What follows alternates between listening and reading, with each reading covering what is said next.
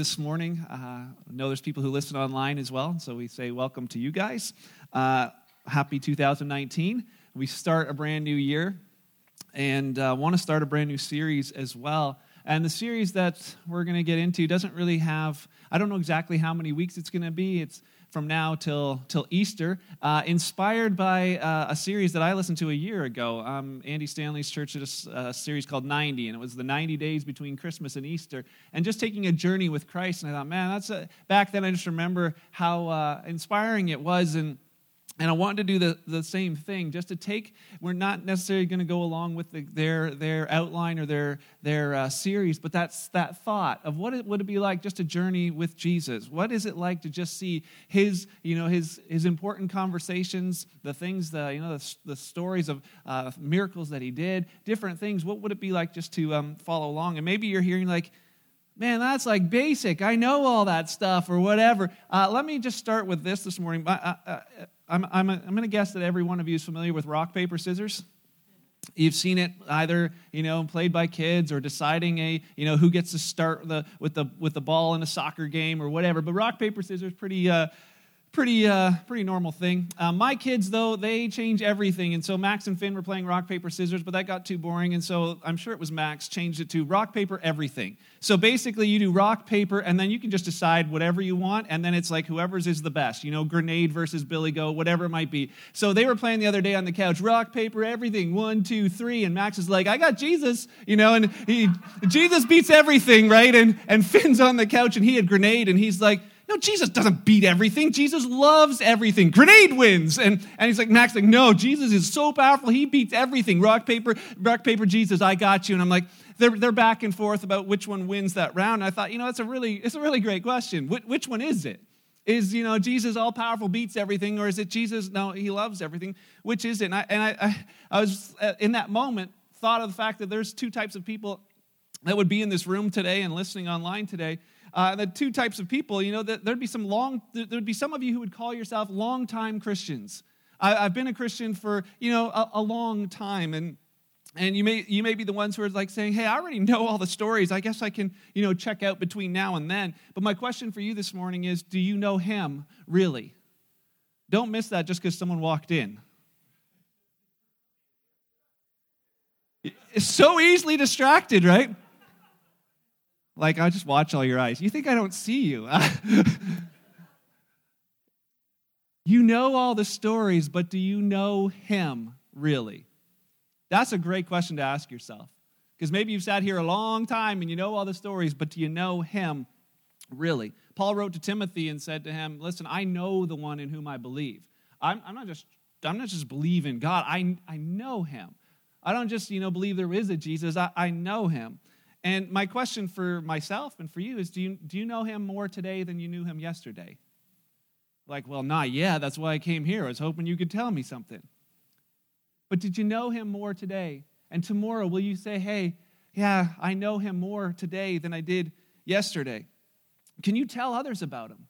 Can you tell others about Christ confidently? And this is to all of those who would say, yeah, I'm a longtime Christian. Can you tell others about Christ confidently and accurately? Or when they ask you questions every once in a while about, why do you go to church? Or you really believe in Jesus? And you're like, I don't really know what to say. And maybe some of you are like, I don't really need to know what to say. I just call you. And that happens. People are like, hey, I got this person who's got questions about Jesus. Is it okay could you go visit them? I told them, hey, would you like to talk to my pastor? He'll come and see you. I'm like, you should be able to go and talk to them. But realizing that, not always do we have the answers. And so I believe there's some real good reminders and challenges for us who would say, hey, I'm a longtime Christian in this series.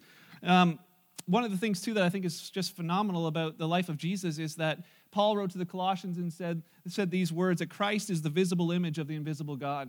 So many people have questions, what's God really like? If we would simply look at the life of Jesus, we would get a real good indicator of what invisible God looks like, simply by the visible life of Jesus. What you see in Jesus is who God is. And so over this series, just want to take a look at what is God really like by looking at who is Jesus and what is his life really like. And then maybe you're here and you're like, I'm not a long-time Christian. This is actually my first day. I just started, first time in church or first time checking in, listening, or you've got questions. Like, I'm not sure that I really want to commit to this Christianity thing. I'm a little unsure about all of it. I'm not sure I believe all this stuff yet. And you're like, I want to know if I want to be like a Christian, I want to know what I'm signing up for. You know, I just got a new cell phone, and then I actually got a whole bunch of different things because we're building a house. And there's all these contracts, and you got to sign your name. And this one guy this week hands me an empty contract and says, "Just sign here." And I'm like, What's the fine print? You know, what am I actually signing for? He's like, "It's all good. My boss talked to you. Just sign here." I'm like, okay. So I read through and sign. But we want to know, what's the fine print? And for some of you, you're like, what's the fine print of Christianity? Maybe you got questions in your head. You're sitting here like, well, like, how many, do I have to go to church every Sunday? Like, if I say, hey, okay, I'll be a Christian, do I have to go to church every Sunday? Or how much money do I have to give in the offering? Or maybe your questions are like, are the brownies always going to be free? And what's in those brownies? Because everyone's so happy around here. Maybe you've got your questions, or you're like, what is Christianity anyways?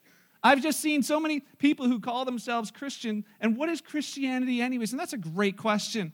I think every person should ask it. I hope somebody asks you it, and that you've got to think about that. What is Christianity anyways? For those who would say they are a longtime Christian, what makes you a Christian?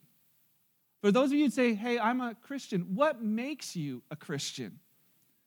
I don't know about you, but I've met people who I hear that they are Christians. Sometimes I'm a little surprised. I've known them for a long time, and all of a sudden they're like, oh, I'm a Christian. It's like, whoa, I didn't know that. I've met other people who said that about some of you. They're like, that person goes to your church? That person goes to church? I had no idea. I won't point you out on the mic anyways. But what a thing, eh? How many of you have met Christians or people who call themselves Christians, and you're like, I don't really know what that means. For some of you to ask, what makes you a Christian? I've heard various answers. I'm not going to ask you to shout them out, but various answers. Some that said, hey, I was born in church. My very first week, I was at church. A few weeks later, I was wearing a little white christening gown, and they dribbled water on my head. I don't remember, but there's pictures. I've been a Christian my whole life. I've been in church ever since then. I'm a Christian. Maybe for you it's different. He's like, hey, I said a sinner's prayer at camp. I remember I said a sinner's prayer, and actually, to be honest, I've said a few, because I wasn't sure the first one took. And so I've said a few. I just want to make sure. I think I'm good. I think I'm a Christian. Maybe for you it was different. You're like, I accepted Jesus into my heart.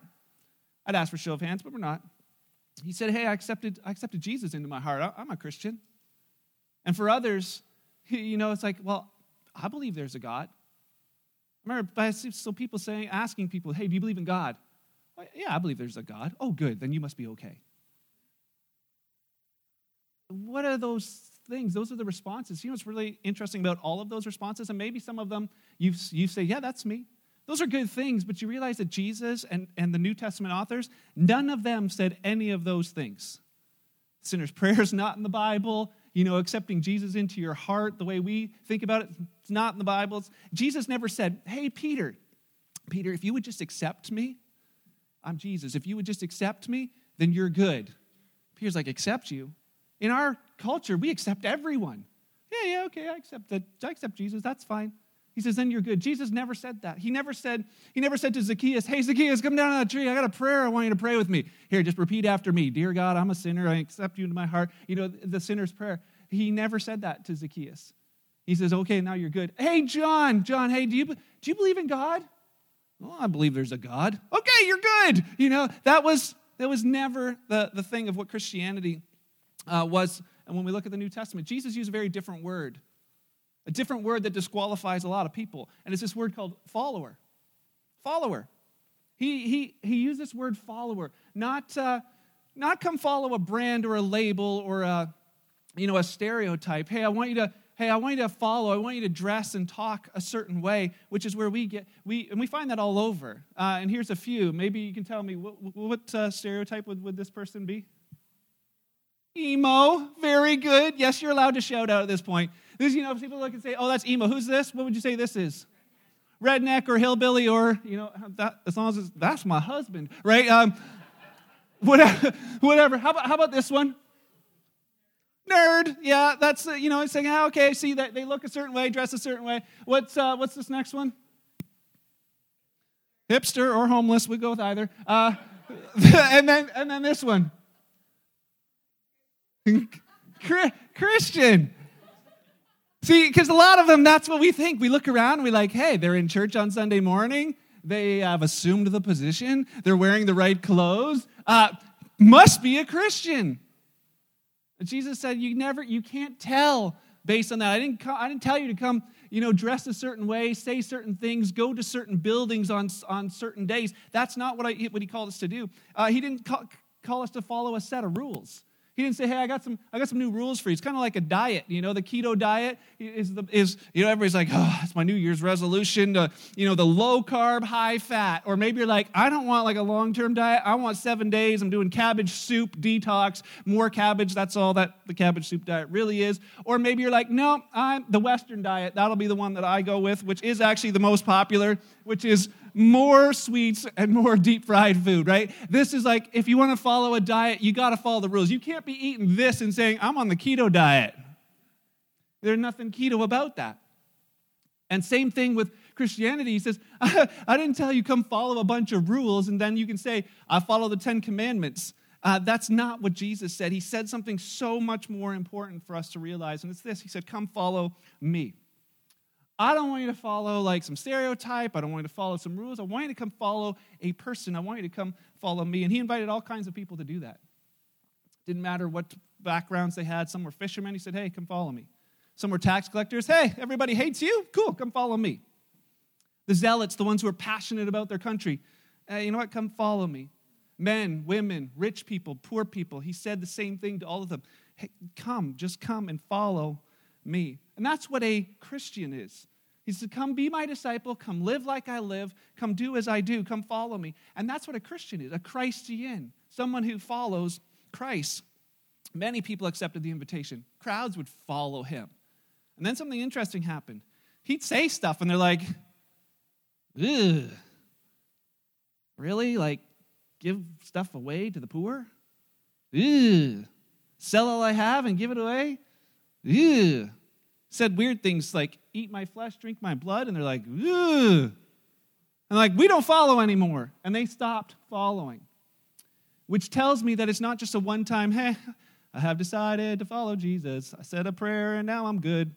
That's not what this is about. He said, I want you to follow me. And some stopped following. And so my question for us each week in the series, and I hope that you'd ask it of yourself each day is, am I actually following Jesus? Or am I just a Christian? Am I still following Jesus? When it comes to what he wants or what I want, am I still following? And every single one of us gets torn between those two things. And so I want to challenge you with that as we look into this series starting this morning. About 33 years after Christmas, we've just celebrated Christmas, the birth of Jesus. About 33 years after the birth of Jesus, something happened that changed history. And if you've been around church, you're very familiar with it. There was a man who was crucified by the Romans. And that's not unique. There was thousands of people who were crucified by the Romans. They didn't write about all of that. They wrote about thousands of people being crucified. And then there was one guy so unique that he did something that nobody else had done, and that's that he rose from the dead. They saw lots of people crucified on crosses, and this looks really clean. It was messy. And then they saw this one man who they saw hanging on a cross. They watched him die. They saw him buried in a tomb. They watched the rock go in front of that tomb. 3 days later, they're back at that tomb and it's empty. And they're like, where did he go? Somebody stole his body. And then they're just like, we don't know what's going on. Let's just go fishing. And they go to the beach. And as they're fishing on the beach, all of a sudden, there he is. There's their friend. He's like, hey, want some breakfast? They're like, you're a ghost. He's like, no, ghosts don't eat breakfast. And they're like, he's alive.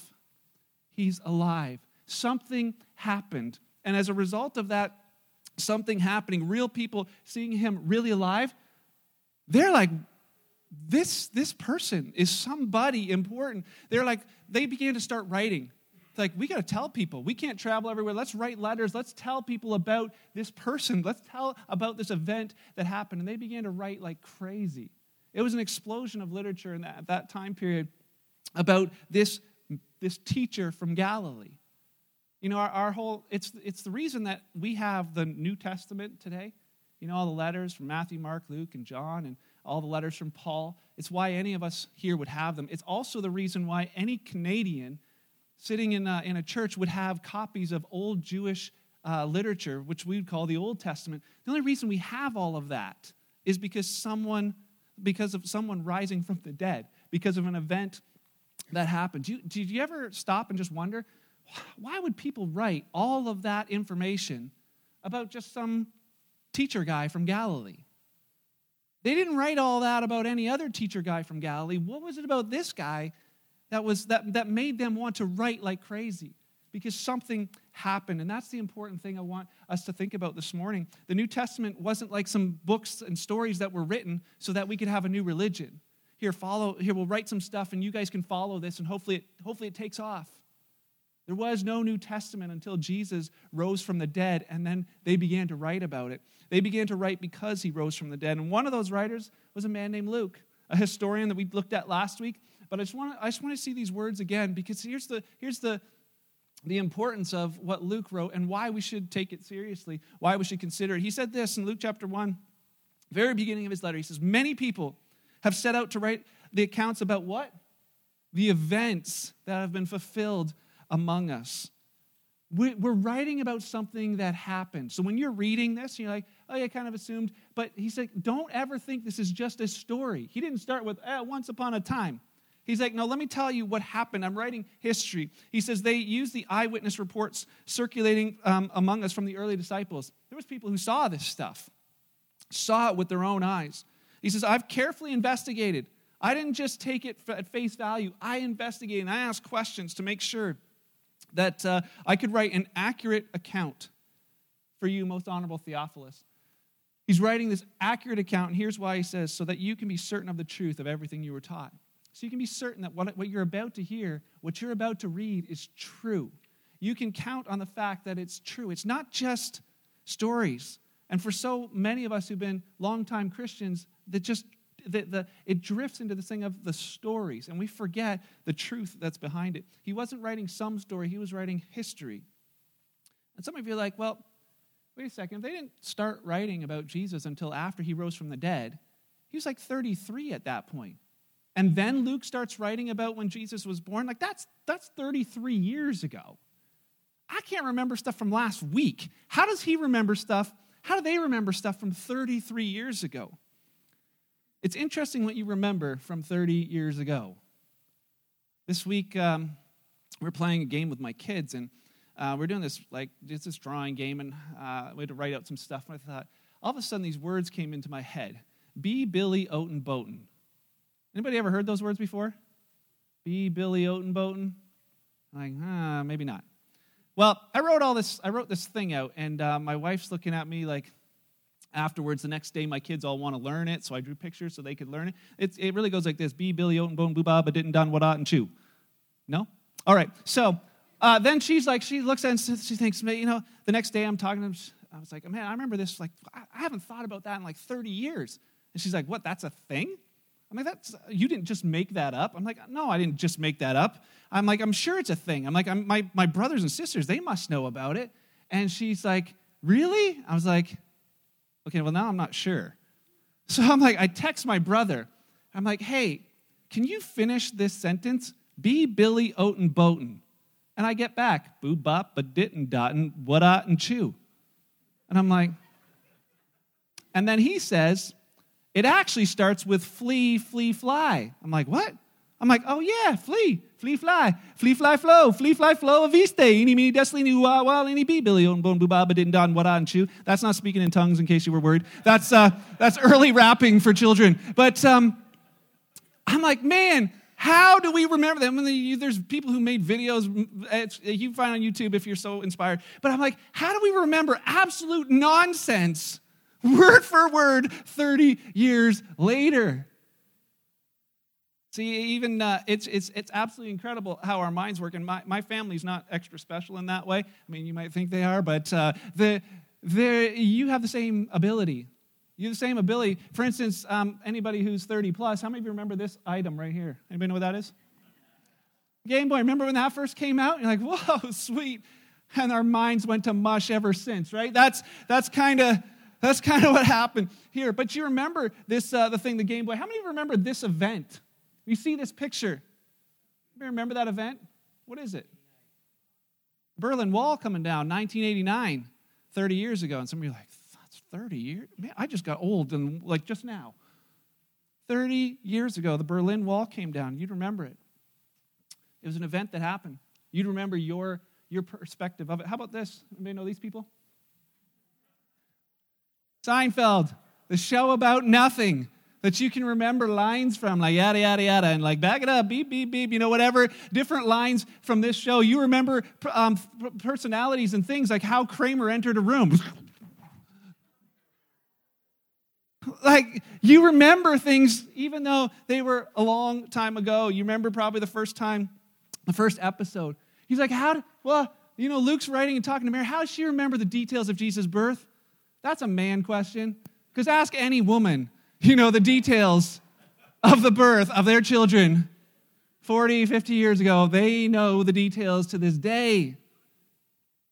And why do I take any time on that is simply that I want to remind us that what we're reading and what we're hearing is truth. And that Luke said, I'm writing the details so that you'll know the truth. And Luke wrote, he wrote some amazing stuff. In Luke chapter 1, he wrote the story of Christmas. That's what we read, every time at Christmas. Here's when it happened. Here's how it happened. Luke chapter 2, he writes a little bit about Christmas, and he writes a little bit about Jesus' life.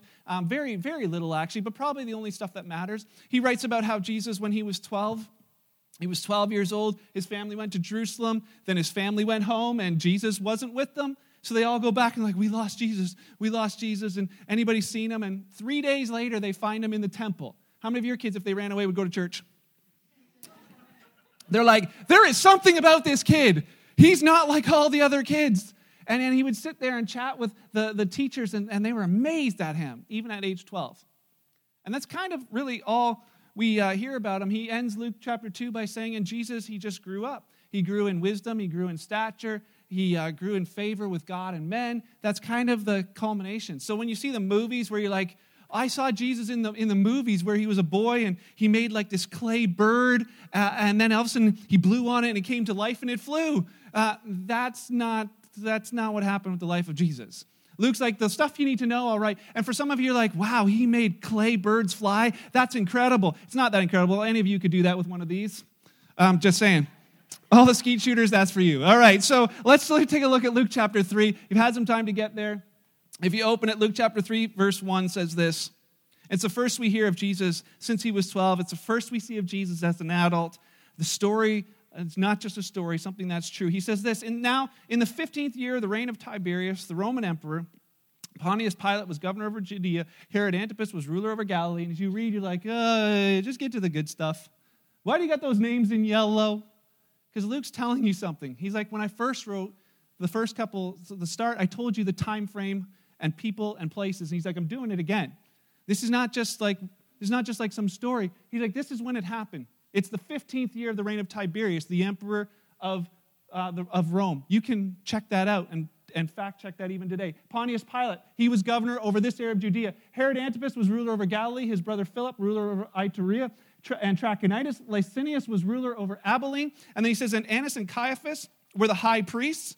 And it says, it's at this time, a message from God came to John, son of Zechariah. Which John? Zechariah's son, John. Just so you don't mess up which John. This John, he says, he was living in the wilderness.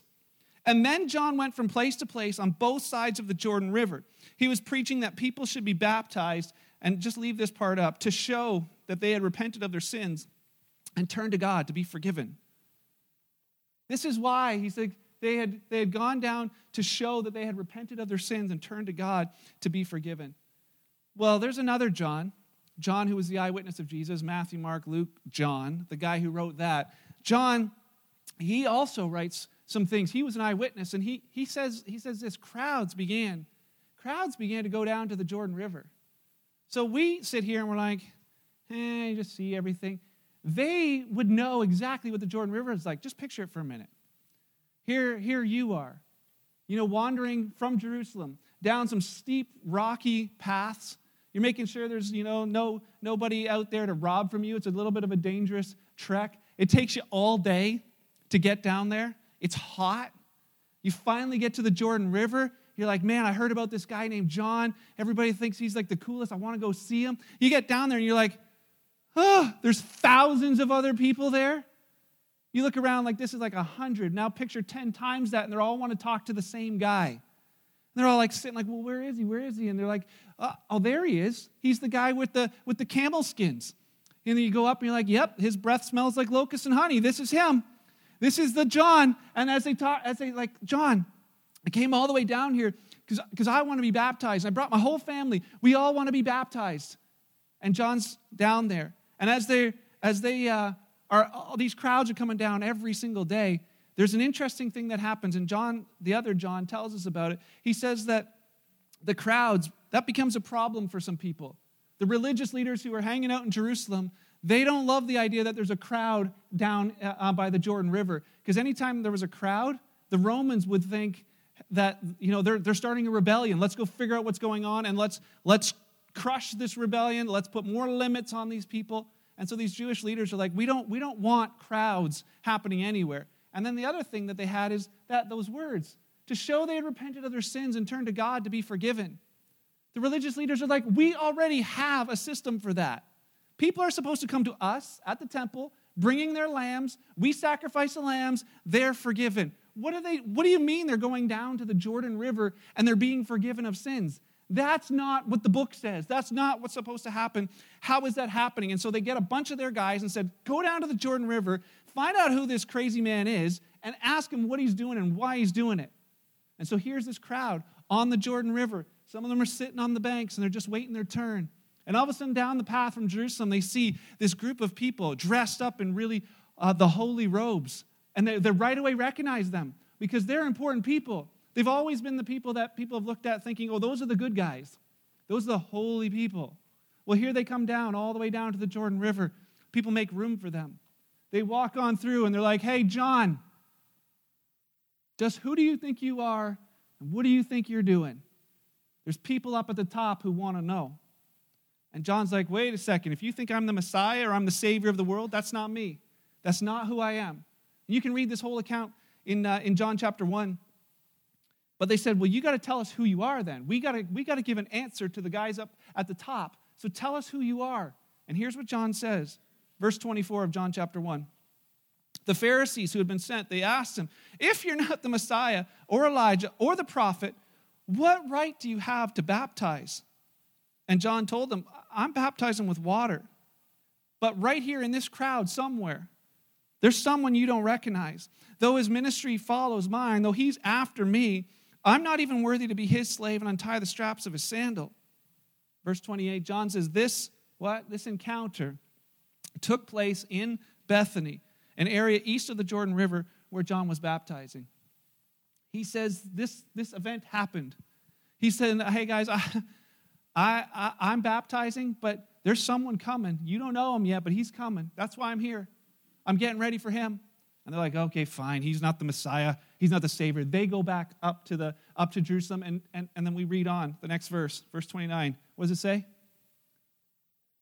When is it?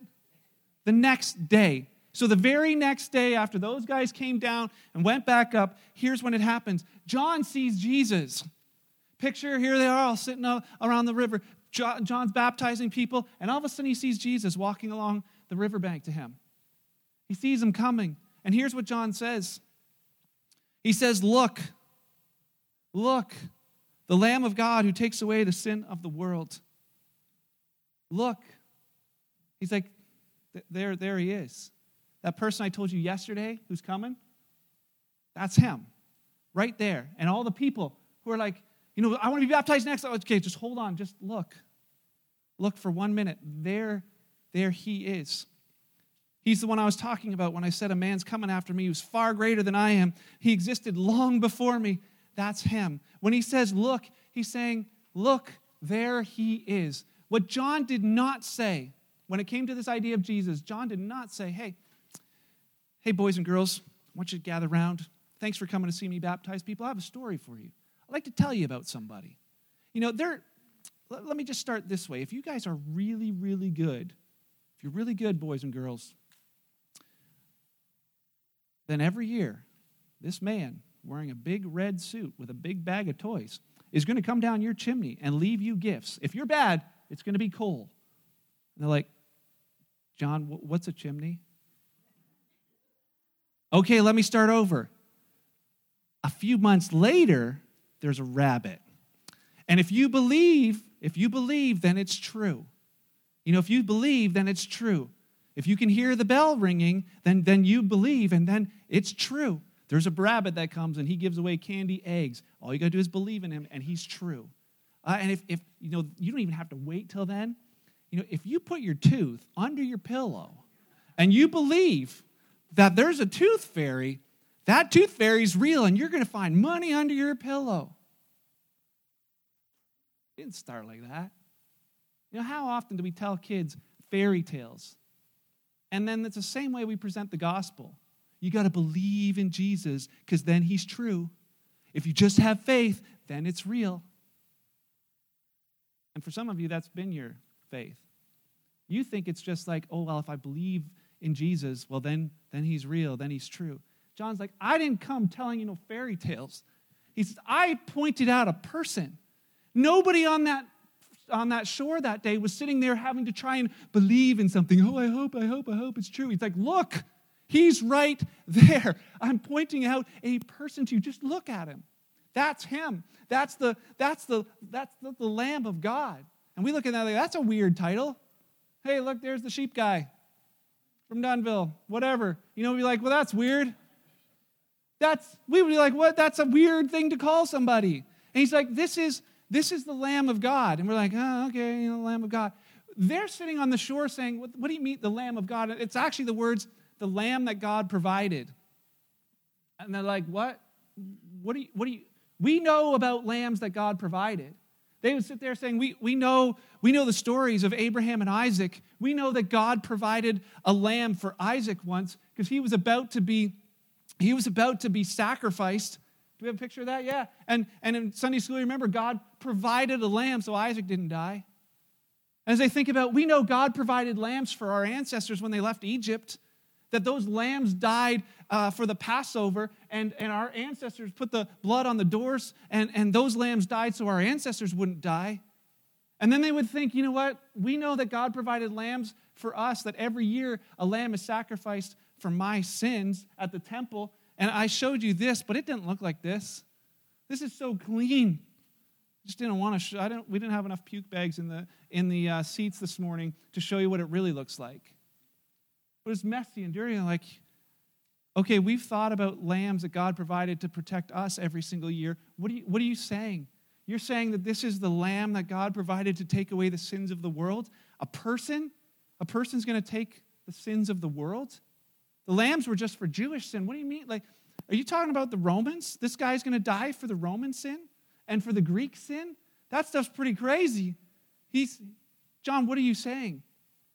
How do you know this is true, that a person's going to take away the sin of the world? How do you know this, John? You're saying, look at this person. How do you know? Here's what John said, because maybe you would have asked the same question. John says in verse 31, listen, I didn't recognize him as the Messiah either. He's my cousin. Like, I'm not looking like, hey, my cousin's the Son of God. My cousin's the Savior of all of the world in Israel. He says, but that's why I've been baptizing with water, so that he might be revealed to Israel. Like, what do you mean baptizing with water so that he would be revealed? He says this, verse 32, John testified, I saw the Holy Spirit descending like a dove from heaven and resting on him. I didn't know that he was the one, but when God sent me to baptize with water, he told me. He said, go baptize with water, and the one on whom you see the Spirit descend and rest is the one who will baptize with the Holy Spirit.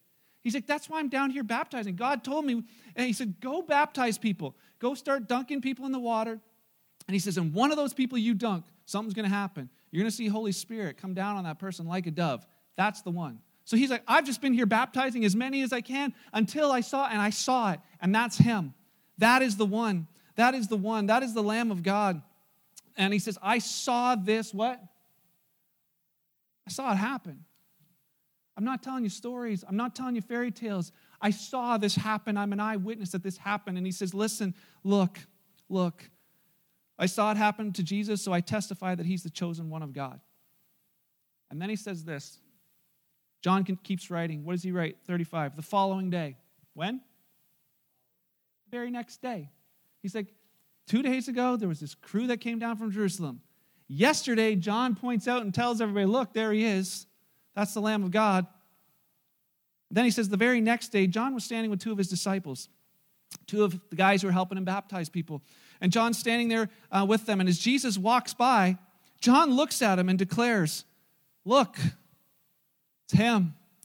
It's the Lamb of God. It's the one we've been waiting for. It's the Lamb of God. Look, fellas, look, he's right there. And here's what I want to leave you with this morning. When John's followers heard that, they started following Jesus. When they heard, look, there's the Lamb of God who takes away the sin of the world, they started following Jesus. It was all the evidence they needed. It wasn't just this, hey, I want you to believe something. It was evidence. There he is. Here's the guy. They didn't know anything about him yet. They didn't know all that it would entail when they followed him, but they're like, you know what? Just the fact that he's the one who came to take away my sin, and I have some, he's going to take it away. I'm with him. I'm going to follow him. Wherever he goes, I'm following him. Those two guys, the first one, his name was Andrew. Real guy, real person. Andrew's like, hey, I'm going to follow him. And then it says shortly after that, he goes and finds his brother. His name's Peter. He's like, hey, Pete, we found him. We found him. I know who the Savior of the world is. I know who the Messiah is. I found him. Come along, we're going to follow. Two real guys, real names. Andrew and Peter start following. We're going to talk about them in a couple of weeks. Let's talk about you today. Like, no, let's not talk about me today. That's why we're here, because it's not just so you have a chance to hear me talk and hope it was entertaining and whatever and go home and like, don't have to go back till next week. Something for you this morning. Something for me this morning. Just want to leave you with a couple of quick questions.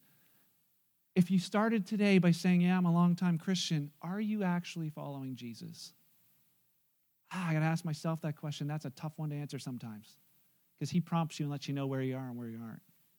Am I actually a follower of Jesus? Or did I buy into a brand that was nothing more than a sham? Am I actually following Jesus? And if not, do I want to follow him? Am I reading his word to know him better today than yesterday? Every day, am I digging in to know him? Am I asking him to direct my decisions? And if not, do I really want that? Because that's what his invitation was to people. Hey, listen, you've done life your way. How's it working for you? All right, you can keep wallowing. Or come follow me. Yeah, I got some stuff to say. Come listen to me. Come live as I live. Come watch, do it as I do it. Come walk with me. If you say, maybe you're here this morning like, I didn't know what any of this stuff was about. I thought you go to church, they said there's going to be good music, free food, and then, I feel better if I do feel a little bit better. What he's saying, listen, come follow me. You can come follow a person. Maybe you've never understood it that way before, but that's what it really is all about. And maybe for you, you're like, man, I didn't think God would want me, because if he knew all the stuff I did, maybe he does, he wouldn't want me. I don't like me. He says, listen, I took care of that for you. And it wasn't on a little clean cross like this, but that Lamb of God, that Son of God, that man, 3 years later, would take the sin of the world, the punishment of the world in his own body on a cross, and he would do it for you, and he would do it for me. And he simply says, hey, come, follow me, which means you can start right where you are today. Right where you are. You don't have to get your life cleaned up. You don't have to try and impress him by like, okay, God, I'll go to church like twice twice on Sunday. I'll go every week for a month. Then you'll be. He's not impressed. He just says simply, just start where you are and just come follow me. Let me do in you. Just keep your eyes on me, like we sang this morning. You just look to the Son. You just look to me, and you just keep following as I lead your steps. We're going to just take one today. Let's just take one today. Look to the Son simply means I used to be the leader. I now want to be a follower. I just want to follow where you're leading me. Leave you with this last verse, Isaiah 45, Isaiah, a prophet 700-800 years before Jesus, said these words. God inspired him. He says, let all the world look to me for salvation, for I'm God, there's no other. Some of you are like, what do I do next? Like, how do I follow God? How do I do all this stuff? He simply says, it's real simple. Just look to me. Anyone can look. Mechanic, you can look. A farmer, you can look. Child, you can look. An adult, you can look. Whether you're 13, 33, 93, you can look. And he's what he's saying today. That's where it starts. Look. We're not spinning some things that you have to try and believe. He's like, there was evidence that this man walked the planet, and he did just what he said he did, and he was who he said he was. And you can trust him, and you can look to him for salvation today, 2,000 years later, because he wasn't just a man. He was God, and he came for you, and he came for me. You want to follow? So for the next number of weeks, we're simply just going to do that. Jesus, what does it look like to follow you? Some days it's going to mess with your life. The challenge will be, are you still following? I hope you wrestle with that. I hope you talk about it. I hope you call me. I hope you email me. Say, whatever. Let's have conversations about what it's like to follow Jesus, and let's encourage one another in that. We've got a world who needs to know him. We have a world who needs hope. It's going to come through you. It's going to come through you. You might not believe it yet, but you can share the truth of who Jesus is with people and watch their lives be changed. You can do that. Why? Because of him, because of who he is and what he's done. Let's pray. God, thank you for your word. Thank you for those who gave their lives to protect it. Thank you that it is true. Thank you that it's been translated into English so we have a chance to understand it, read it for ourselves, and know it for ourselves. Thank you that you reveal yourself through it. God, that we can know you, that as we look for you, we can find you. Lord, I pray that you'd stir in every heart in this place a desire to know you more, starting with mine. Thank you for drawing us. Thank you for saving us. Jesus, thank you, thank you, thank you. Help us understand today what it means just to simply follow you, to walk with you as we leave this place, that we are with you. Whatever that may mean for each individual journey, Lord, whatever good comes of it, it's glory to you. Whatever troubles we face, may we remember that you are still with us in those moments. May our county, our province, may our country see who you really are. May Christianity be redefined because of people who genuinely follow you, starting today. It's in your awesome name. Amen.